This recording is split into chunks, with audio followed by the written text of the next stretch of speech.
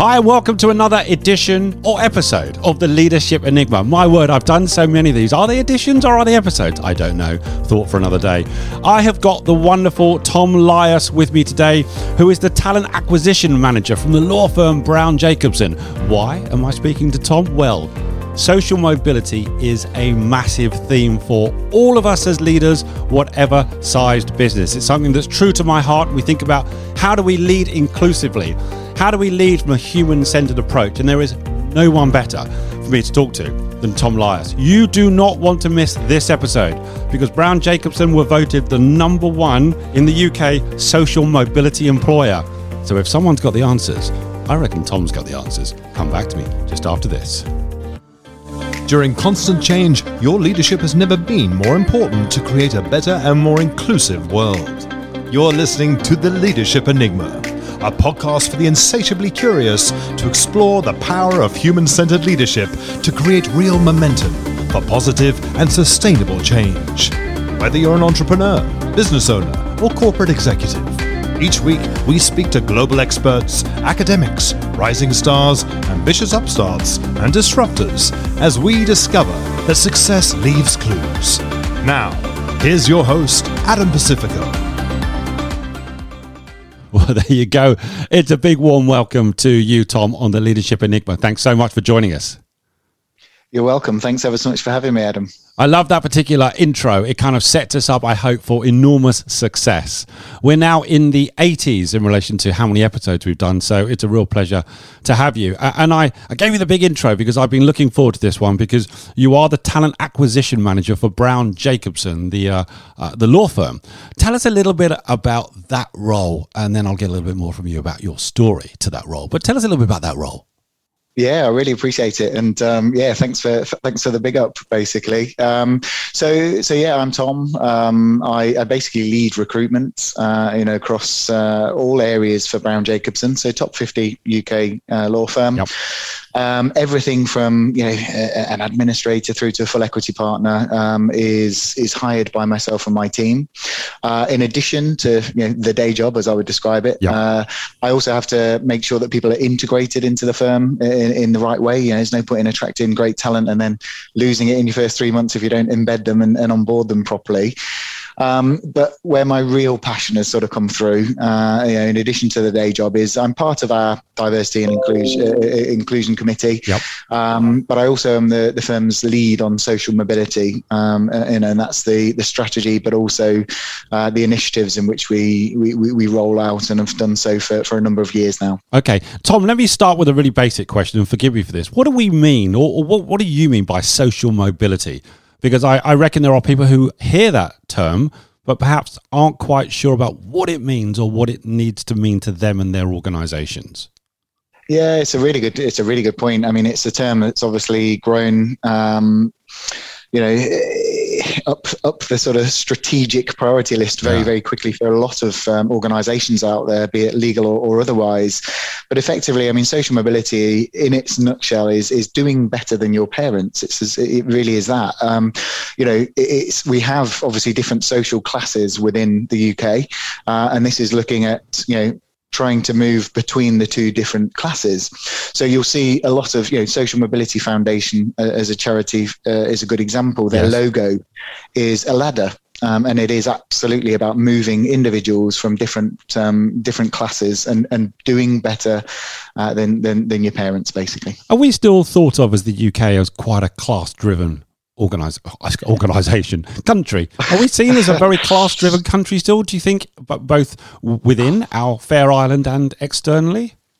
I mean, this is personal, but I live in Nottingham, so I'm almost right in the middle. I'm Nottingham born and bred. I was lucky enough to move down south. So lucky. Had 10 years down in London. And now I'm back in Nottingham, currently sat in the not so sunny kitchen, looking at the weather outside. But there is a divide in the UK, I think, between north and south. Right, okay. And more often than not, those in the Midlands and the north would typically, they probably feel more aligned to a working class background, and those in the south seem to indicate that they would be more focused towards a middle class. Okay. And, I lived in Manchester for many years. Now, I know we're going further north, but some of our most thriving cities are really northern cities, aren't they? I think. I mean, I've been in London and born and bred, but I would agree with you that perhaps sometimes we miss some of the gems that are north of Watford, dare I say it. The north, as is often described on the motorway. Yeah, I know, anything post the M25 ridiculously. Now, I know you are passionate about this particular subject, and you are doing amazing things. The reason I wanted to chat to you is you're a trailblazer in this area, this important area. How did you come to find yourself so passionate and in this role? Because you live and breathe this role. So there's a bit of a journey to it, Tom. How did that happen? Yeah, definitely. I mean, it's always interesting. I mean, just, I understand that, I'm not from a working class background. People could quite easily challenge and say, well, why are you bothered about stuff like this? What's it to you? Professional parents and you've had it to some extent relatively sort of easy in terms of your upbringing. And I absolutely appreciate that. Where my social mobility journey started was a good 10 years ago. So I've been in recruitment for nigh on 2 decades now. Yep. I think I first got into it in 2002, something like that. When I first started, I was in the agency side, and you sort of, it's quite a transactional role. Companies come to you, say, I need somebody, and you have a pool of candidates, and you place them, and that to some extent is the role of a recruitment agent. Albeit many out there will probably say, no, it's much more than that. When I first moved in house, which was I think around 2009, 2010, I joined Tesco, which was absolutely incredible. So they're based in Welwyn Garden City in Hertfordshire, and effectively I moved in house, and I, for the first time, not only just filled jobs. But then you see the people come through the front door, you get to know them, you work with them, and in due course, ultimately, if they progress, you start to recruit for their own teams.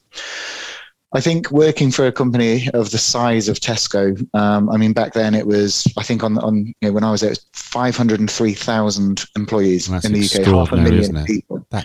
And yes, it's extraordinary. I mean, interestingly, many people at the time were like, it's too big and it's a bit of a monolith, and actually it's taken over the world. Yeah. Some might just say that's success and ambition. But what I realized is it's not the damage to the high street that some people would say that they do. It's the positive impact of an employer of that size can have when it really turns its attention to things that matter. So I was at Tesco for about 5 years, culminating with me. And initially, I led the recruitment within the real estate department.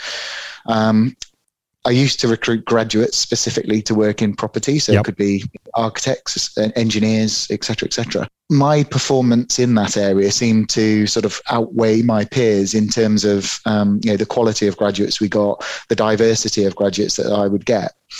Culminating in maybe 2 or 3 years later, I was asked to lead graduate recruitment for Tesco full stop. And we used to have 42 different graduate programs across 13 different countries. We used to have a volume of hire that was maybe 500-600 graduates a year, but also 500 or 600 interns and placement students. Yeah, huge numbers. They're massive numbers, and when you see something on that scale, you start to see what the trends are. And I not only through my own perception, but also through the hiring managers, we started to feel that the graduates were what we described as cookie cutter, and they all seemed to be the same. And I was like, well, the reality is, we do what every other big, FTSE 100 organization does, is we go to the top 20 universities in the UK. We don't really look at talent beyond that. And then we put on very, very high academic bars. So, you must have a 2-1 degree and an A and 2 Bs at A level to even apply for a graduate program in Tesco. It's so competitive. It's unbelievably competitive, but it sort of just felt a little bit hollow. Don't get me wrong, there's some amazing individuals there, but there was, what was missing is what I now know as diversity, that potentially 10 years ago I didn't really know that's what it was. Right. So we made a decision. We said, look, what happens if we take off the requirements at academics? Is the world going to stop? Are we going to destroy our talent pipeline? I bet a number of people hyperventilated at that point. Tom? Well, I mean, like anything, change is, you get your trailblazers, and then you get those that are slightly more resistant to change. I mean, from our side, it was quite hard sell initially, but as always, because we didn't know what the outcome was going to be. So anyway, we decided, actually, let's take off academics. You can apply with any degree classification. It doesn't matter about your A-levels. Right. And very quickly, within 12 months or 24 months, we saw a completely different set of trainees coming through. What that looked like is that, the diversity obviously changed. We were assessing people on things that weren't just academics, and actually seeing a fundamental difference to the junior talent that was coming through. I'm going to skip forward quite quickly through these next couple of bits. So I was with Tesco 5 years. I then moved to Whitbread, based in Bedfordshire, at the time known for two big brands, Premier Inn and Costa Coffee. And again, was leading the graduate recruitment, within Whitbread. Didn't think anything of removing academics again. So take off the 2-1, take off the A and 2B's requirement, because I'd seen it done incredibly successfully at Tesco, and I'd seen the difference that it makes. And equally, both retail and hospitality, you're likely, if you're talking about people working in shops and working in retail and delivering in hospitality, with the utmost respect, there's some incredible talent there, but they're not always the most academically successful, if that's the right term, candidates. In which case, if you start whacking incredibly high academic bars onto a recruitment process, you're going to lose and miss out on some incredible talent. So again, successfully implemented that at Whitbread. Fast forward to 2016. This is when I first came into the law, and this is where things again got quite interesting. I bet. So I joined as I said to lead the recruitment June 6th, 2016. Didn't think anything, because I've now seen it at two organisations. I've taken the academic criteria off, seen great results as an outcome of making those decisions.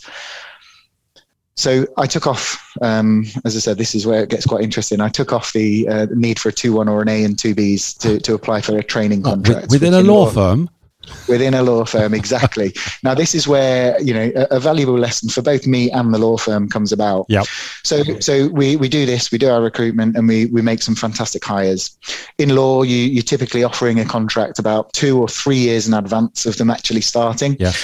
So fast forward to, I think, 2018 it was, and one of the partners was like, "Look, I've got my new trainee has started. They're absolutely brilliant, but what were the mitigating circumstances?" So I was like, "Okay, what do you mean?" And they said, "Well, they've got a 2-2, and very clearly we don't take candidates with 2-2s." So I said, "Let's focus on the first part of that conversation. They're absolutely fantastic." So you're telling me I've got a great one. I then explained and said, look, we did 2 years ago make the decision to remove 2-1 and A and 2Bs, because we don't believe it's a good predictor of future performance in a role. So that's what we did. At that point, the partner walked off and thought, okay, fine, fair enough. Within 5 minutes, the phone was going, and it was my boss, who was the head of HR, and was saying, can you tell me about this removal of academics? Because I've just had a very angry partner on the phone. And I said, look, I knew this was coming. We talked about it with my boss. I was then called to a board meeting to go and explain what I'd done. Was this summoned at this point, Tom? Summoned is probably the right term, yeah. I mean, it was a strongly worded request. A subpoena? Subpoena. I've been subpoenaed by my own board to say, come on, you need to come and explain yourself. So anyway, fast forward, that was put in for a couple of months' time. And I knew, as I said, it was an educated guess from my side. And I knew the data would be there and was there, because, the first thing I do is... Actually, you've done it. Yeah, I'd done it. I knew from day one that I needed to capture the data, because data is absolutely at the heart of everything that's social mobility. And I'm sure we'll come on to that shortly. Well, it's like evidence as well. Lawyers like evidence, don't they, Tom? So you were right in your thinking. They're tangible, exactly. Give me facts, figures, pounds, pence, whatever it is, but give me something that's real, and not finger in the air. So anyway, at this point, went into the board meeting, an hour or so before. A couple of partners that I know very well were kind of like, "Are you okay? You're going to be all right with this? We've got you back, but I think they're a bit angry." I was absolutely cool as a cucumber because I knew I'd done the research and I knew I had the data that I needed. So basically, went into the board and they were like, "Well, your paper's quite short. There's only 3 points on it," and I was like, "Yeah, that's because there's only 3 points you need to know." Right. So the first discussion point was, right, these are the 3 points. I want us to get ready as you share these, because these are nuggets that you've learned the hard way, Tom. So let's get ready for these 3 points. Yeah. So effectively, the first question that I had for the then operational board was, look, what is success? What do we define as what's the most successful role you can have in a law firm? And without doubt, of course, it was around the table. Well, being a partner, that's the promised land. This is it. You need to be a partner. So I was like, okay, so you're telling me that being a partner is the most successful thing you can do in a law firm? Yes, we're absolutely there. Second point was, okay, we used to ask for 2-1 and an A and 2 Bs at A level. Why? And at this point, fair to say the tumbleweed was kind of knocking around. Church bells. Well, yeah. After a little bit of stunned silence, basically we got into the point that a few people said, "Well, it's what every law firm does," and I was like, "Okay, remember that phrase because we will come back to that." And then the final one, and this is where I sort of had my I won't call it the grand reveal, but at the time we had. I feel like I should have a drum roll here, Tom. Yeah, I think we had about 109 partners, and I'd done my sort of, I'd been around and done my research, and basically I'd spoken to, I think it was about 80 or 90 of the 109 partners, and then I explained to them, I said, "Did you know that 1 in 5, 20% of our partners has a 2-2? And wouldn't even be able to apply for their own graduate scheme, yet you're telling me at the start of this meeting that a partner is the most successful talent we have." Oh, there's the killer blow, Tom. So at this point, it's fair to say the wry smile started to come out. Right. The penny dropped that I was like, look, academics will not hold you back. They will not hold you back. So it was a really sort of, a seminal moment for Brown Jacobson and for a few people there to say, look, okay, love the story. You've proved that academics don't make, don't get me wrong, this is not a beat down on those who went to brilliant universities and have first, it leads on to the point that I encouraged Brown Jacobson at that time is we need to start looking at people in context. Yes. So their academic achievements need to be done in context. And I think that then sort of subsequently moves us on to maybe the next point. That was the first point, how I convinced the firm that removing of academic criteria in 2016 was the right thing to do. I love this story, and this is one of the reasons I just had to have you on the show, because it's an enormous amount of courage. Yes, you had been through it before, so you had the evidence required, but let's just make it very clear to anybody listening that that's not an easy environment. You were up against 110 odd partners of one of the biggest law firms who have certain ways of doing things. And you were challenging all that they had thought was the way of doing things. Yep. And let me shuttle forward a bit more. You are now the recipient, aren't you, that the firm has been voted the #1 social mobility employer in the UK. That's right, isn't it, Tom? Yeah, so the Social Mobility Foundation, as I said, kind of the #1 charity. Yeah. They do an employer ranking, an index as they call it, open to any employer, not just law firms, but any sector. We as of November 2021, we're ranked #1 in that employer index. Listen, that's amazing, isn't it? And that's an amazing accolade to you. I know you've been the real champion and driver of that, but also it's a huge congratulations to the firm, who were also maybe courageous enough as well to say, listen, let's go with this and let's embrace this. Yeah, indeed. I mean, it's if you've got time, I'll tell you a little story, actually. I love a story. So you're right. I mean, basically, the index has been going for about 6 years, the first 5 of which PwC, PricewaterhouseCoopers have been top of this. Quite rightly, they're doing incredible things in that space. Right. When we never entered it in the first 3 years. We weren't aware it existed, and it slowly built up over time. The first year we entered it would have been 2019, and we were ranked 82nd. So you basically submit at the time it was a 20-page document with lots and lots of facts and figures about kind of where you're at and what you're doing. And the top 75 is incredibly well publicized. So this is the sort of things deal. So Sarah Atkinson, who's the current CEO, an incredible individual, credible leader at the Social Mobility Foundation, she will go on the national press and announce this. So it's a big deal. And it's nice to be part of it. So we were disappointed in the first year to miss out on the top 75. Yep. But what I would say is anybody thinking of, if social mobility matters to you, get yourself... And it must. Let's be honest, and it must matter. Submit an application to the index, because only good things can happen. One is that you'll be ranked, and you'll see where you sit, and kind of whether you're doing good things or whether you need to do more. But actually, the Social Mobility Foundation is brilliant because it gives you a really detailed, bespoke report that actually, when we got it as ranked 82nd, that was our instruction manual for the next year. And that's your to-do list, isn't it? Here's what we need to change. We need to do this. We need to do that, etc. In 2020, we actually ranked 5th. So we were an enormous jump. Now, I think some of that, most respect to my colleagues, is I don't think we really knew how to fill out the actual forms. So I don't think we were ever sort of 82nd, but we were on our journey.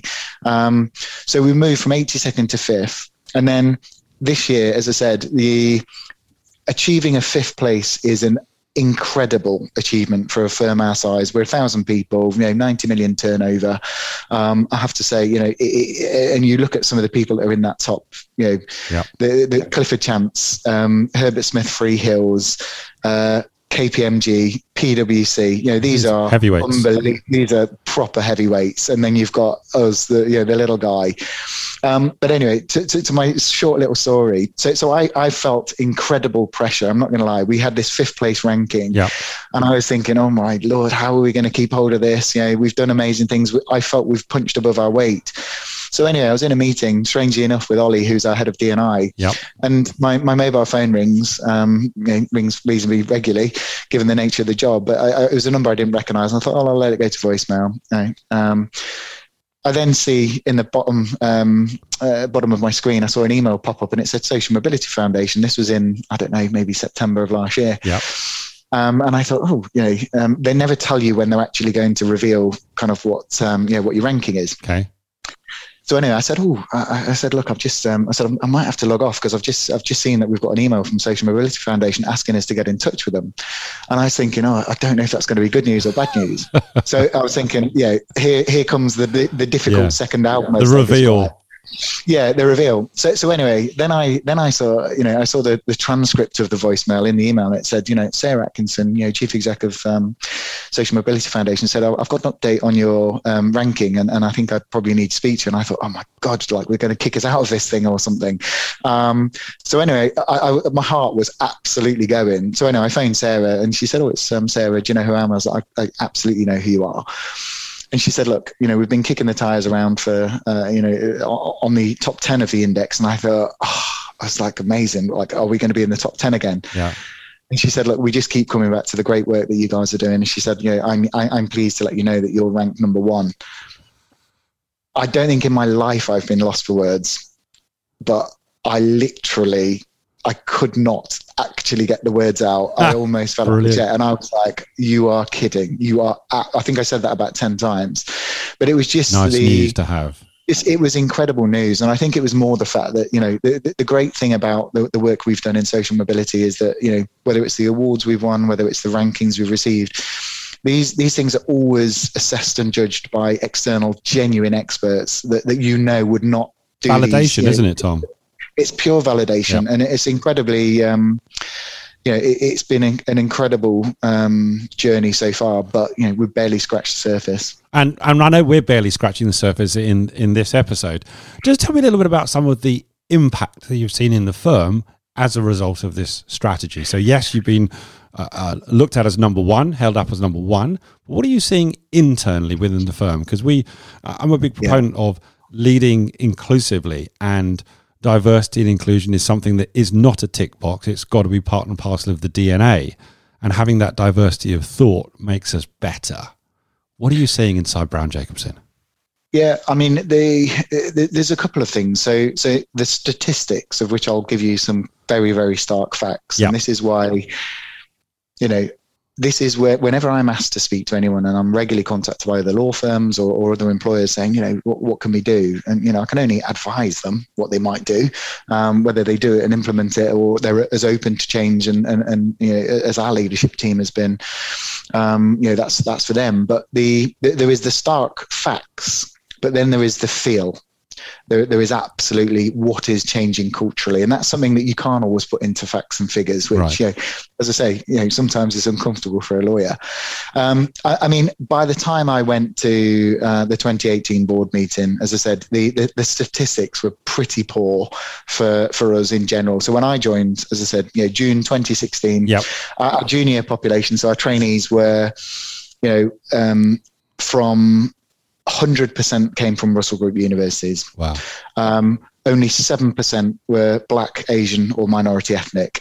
And, it was just... Well, those are two telling statistics in themselves, Tom. Yeah, exactly. And so you think, right, okay, this is a problem. Now, social mobility doesn't always directly change those things, but fast forward each year, we have seen a steady increase since we took off the academic criteria we're as of 2022, yep, so literally the latest intake, we're 45% Black, Asian, minority ethnic. Amazing. And I think off the top of my head, I think that went from 7 to 18 between 2016. It was 18% in 2017, then 29%, and it's steadily increased, in terms of the ethnicity, and that's been a fantastic fact. What we've also seen is, we're now 50-50 in terms of Russell Group and non-Russell Group. One of the biggest challenges from Social Mobility Foundation's report is that law firms say they are using their outreach and they're going and approaching students in far more diverse universities, non-Russell Group, etc. Yep. But they're not hiring from those. So they're getting in the process, but they are not. They're not being successful. They're not being successful, and that's either because they don't know how to be, and law firms aren't providing the right support during the recruitment process. But equally, from our side, 30% of offers are now made to students who would never have previously been able to apply. Right. So that's 30%. You only have to go on the internet or read a paper to know that we're currently in a war for talent. I'm going to come on to that. It's my day job, my team's day job, to recruit talent to the firm is bloody difficult. The last thing we want to be doing is cutting out the opportunity for people who genuinely can get these jobs. So of the 30%, and this is perhaps the most telling, is the question when you remove any academic grades, any lawyer will say, does the quality drop? We've seen that of the individuals, the 30% who don't have the grades that would have been previously required, yes, those 30%, 70% of those 30% are achieving the highest exceptional rating in their end of year reviews. Wow. So that puts them in the top 5% of the firm's talent. The partners of the future. Exactly, and whatever they go to do. But the second part, Adam, is you cannot underestimate the feel and the change to the culture that this has had. That is where I get my energy. There are lots of people saying very nice things about us. That isn't what we do it for. But what really matters is I cannot tell you how many people have come up and said, I've had to mask the fact that I actually didn't get great grades, or I've had to mask or hide the fact that I am from a working class background, because if otherwise I fear I won't fit in and I'll be chucked out. This sort of removal of the stigma that actually I haven't got great grades or I'm from a working class background, that for me has just been a revelation, because people can now be their authentic selves in the same way that we say about, if whatever your background is, if it's a different ethnicity or minority ethnic, or you've got a disability, all of the stigma that sometimes people feel with that, people do feel with social class. And it's like we're taking that veil away, and it's absolutely brilliant to see. And Tom, this is so important because you kind of alluded to the great attrition, and a lot of companies and sectors now are facing that problem. And how do you identify and nurture and retain great talent? Because there's opportunity for great talent, and they can vote with their feet and leave, or they have a plethora perhaps of options that they can take. What you're describing to me is the kind of culture that a lot of the younger generation would like to work in. one of inclusivity, one that is a force for good, one that is diverse in nature, and one that doesn't have stigma attached to it, that anyone and everyone, as long as capable, can come. And so that's a big piece of the culture, isn't it? How I assume of Brown Jacobson. Yeah, indeed. I mean, one of the biggest things, and again, appreciate the, I could genuinely talk. You're going to have to do a lot of editing because I could talk to you for hours on this. We'll do another episode, Tom. This is going to be a mini series, I think. So, I mean, there are so many things that we have put in place, and just to be crystal clear, this is. We have not spent a lot of money on this. We may have spent less than £30,000 in 5 years changing things. And when I refer back to the names that I've just referred to that are up there in that list as well, they may spend that in a meeting. It's one of those things. So this is why social mobility is so important, because anybody can make changes if you're willing to. This is not a cost exercise. But I suppose from our side, one of the biggest things that I'm lucky enough to have is the support of our leadership team, is that there is no direct return on investment for any of the activity I've done. So a second moment in time, we've talked about kind of the removal of the academic criteria. The second biggest moment in the journey, the social mobility journey for Brown Jacobson, was back in 2019, when we didn't have a centrally controlled work experience program. And work experience is I hate to say the root of all evil in terms of, barriers into a career in law, but I tell you, it plays a significant part. So we like I say, we used to let each department just crack on and say, if you want to bring someone in, bring them in, just capture it, make sure health and safety, all of the tick box stuff. It got to the point where a client's son had arrived one Monday morning, and somebody had forgotten. They'd actually forgotten that they'd offered this person's son some work experience. So they were like, last 2 minutes notice. It was like, can we look after them for 3 days? And it was like, okay. So this person just got dropped by the side of somebody's desk. Yes. We made sure they had a good experience, but at that point, said partner lost their stuff basically, and said, look, somebody needs to basically get hold of this. So I put my hands up and I said, look, I'm happy. Work experience, love it. I'm happy to put my arms around it and see if I can create something that stops this disruption. So we had this massive spreadsheet. This spreadsheet dated back 4 or 5 years, and I was absolutely delighted to see that we offered 80 students on average a year. And I was like, this is great. I didn't know that we offered that many work experience places, and I'm the person who's meant to be responsible for recruitment. But the killer statistic within that was that 96% of that 80 were either client or partner's children. Right. And there was no room for anybody else. There was no opportunity. So that was like okay, we have a problem here. We're no better or worse than most of the law firms. So I genuinely went home that night, and I just, as I said, I am passionate about social mobility, have been for a decade, because I've seen so much talent go to waste, given that I am at the sharp end of, do you get the job or do you not? You've seen the results, Tom. You've seen the positive results. And I've seen, I do not want to even say how easy it is to get results, but I've seen how easy it is to remove certain parts of a process if you're just brave enough to say, scrap it, we don't need it. But anyway, I went home that evening and I genuinely went to bed, and it was I remember like it was yesterday. It was on my mind. And I woke up 1:30 in the morning. I've still got the email now, and I was like, right, I think I've got an idea. It's a really cheesy acronym, but it's FAIR. And I was like, if what we're doing is not currently fair, then what is fair? FAIRE, isn't it, Tom? It's FAIRE, yeah. Okay. So, and that stands for fairer access into real experience. Right. I mean, it was better than my other one, which was going to be a social initiative, getting more people legal experience. But I realised that's been spelt simple, so I thought, no, I'm not going to go with that one. We went with fair instead. I'll trademark that before anyone else does. So I went with fair because it was just like, look, if that's not fair, this is fair, and it is about giving fairer access. And I emailed myself 1:30 in the morning, walked in next morning. Caroline Green, who's our senior partner, Declan Vaughan, who's our people director. Yeah. I just said, I've got an idea and I need to speak to you. literally, they dropped everything. I spoke to them and I said, look, if we are genuinely serious about social mobility, then from today, we are going to create a program called FAIR.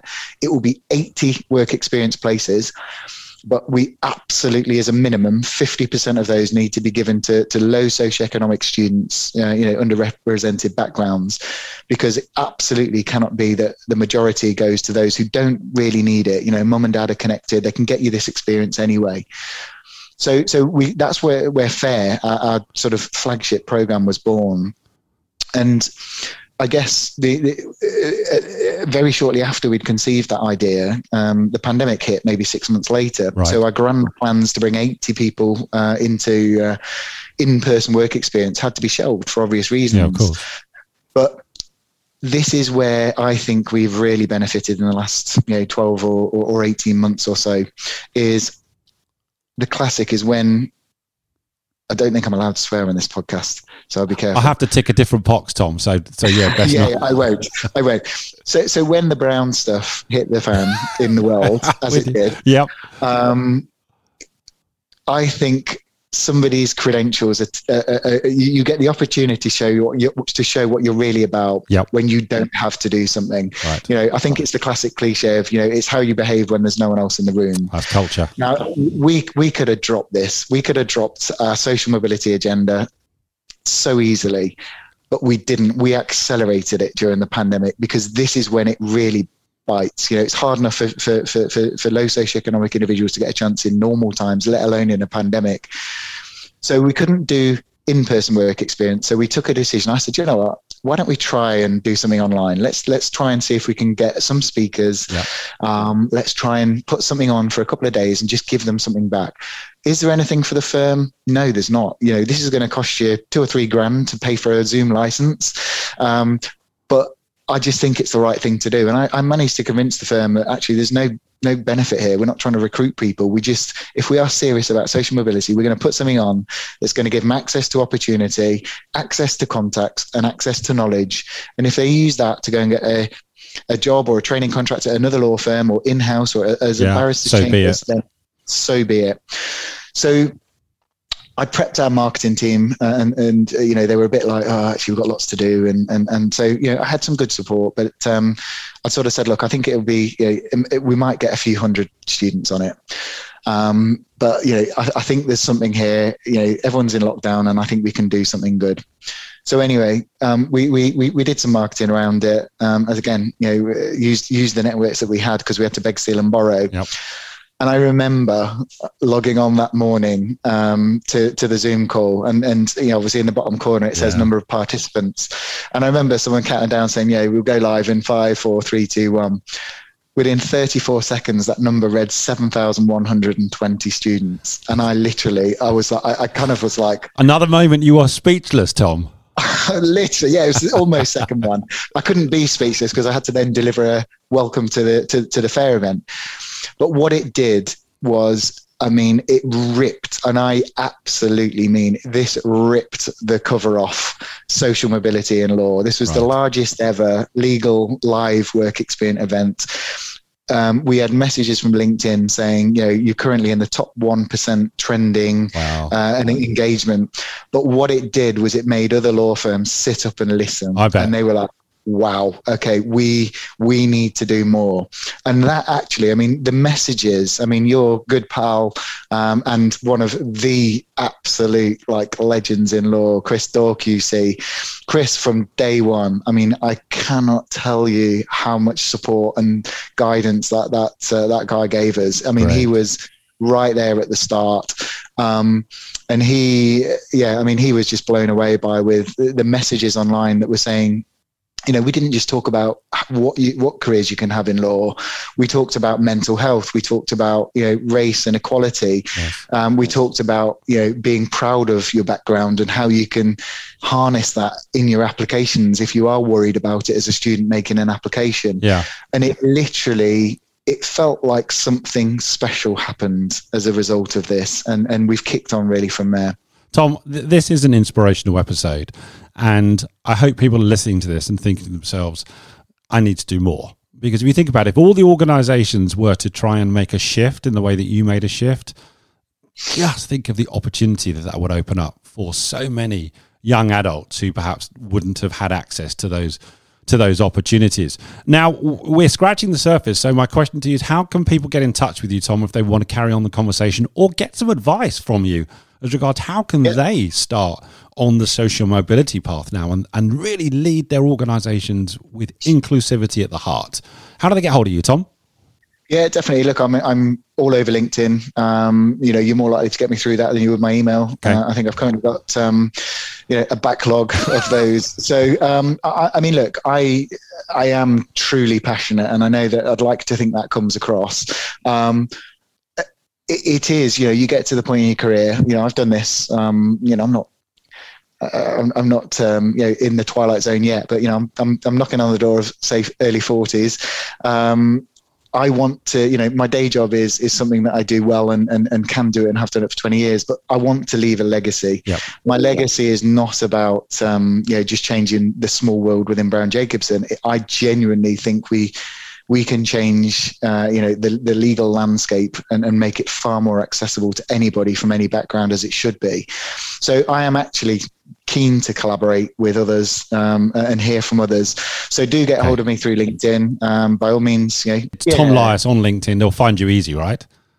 Absolutely. Yep. And wherever possible, I genuinely try and get back in touch. Am I an absolute expert? No, but look, I've picked up a few things along the way. There's plenty that I would encourage. I'd also signpost people towards the Social Mobility Commission, which is the government arm of the social mobility. They released a toolkit, a 45-page or 46-page toolkit recently for employers. It's a great start. It's an absolute, if you've never thought about this will give you things for free, templates, everything that you want to really kick on and start your own journey of changing social mobility within your organization. Tom, this episode is jam-packed full of, I think, inspirational nuggets. And I just want to say a massive thank you to you for championing this issue of social mobility. And it's a massive shout out to Brown Jacobson as well. There's that lawyer in me. It's incredibly, gives me a warm and fuzzy feeling as well. I have 2 teenagers to know that really there are organizations now really looking at how can they be truly inclusive. So it is a huge round of applause to Brown Jacobson and the support they've given you in order to lead the way. So kudos to all of you. Thank you ever so much. Really appreciate the opportunity. And I hope you'll come back and see us soon on the Leadership Enigma. Definitely. Join us again next week for more tips and strategies on the Leadership Enigma. We'd love to hear your comments on today's show, as well as suggestions for future topics and guests. Get in touch with your host on LinkedIn or our YouTube channel. And remember to get your daily learning to build success at www.insights.emeritus.org. Download the Insights app and start learning for free. Please don't forget to rate, review, and subscribe on all your major podcast platforms. Thanks for listening.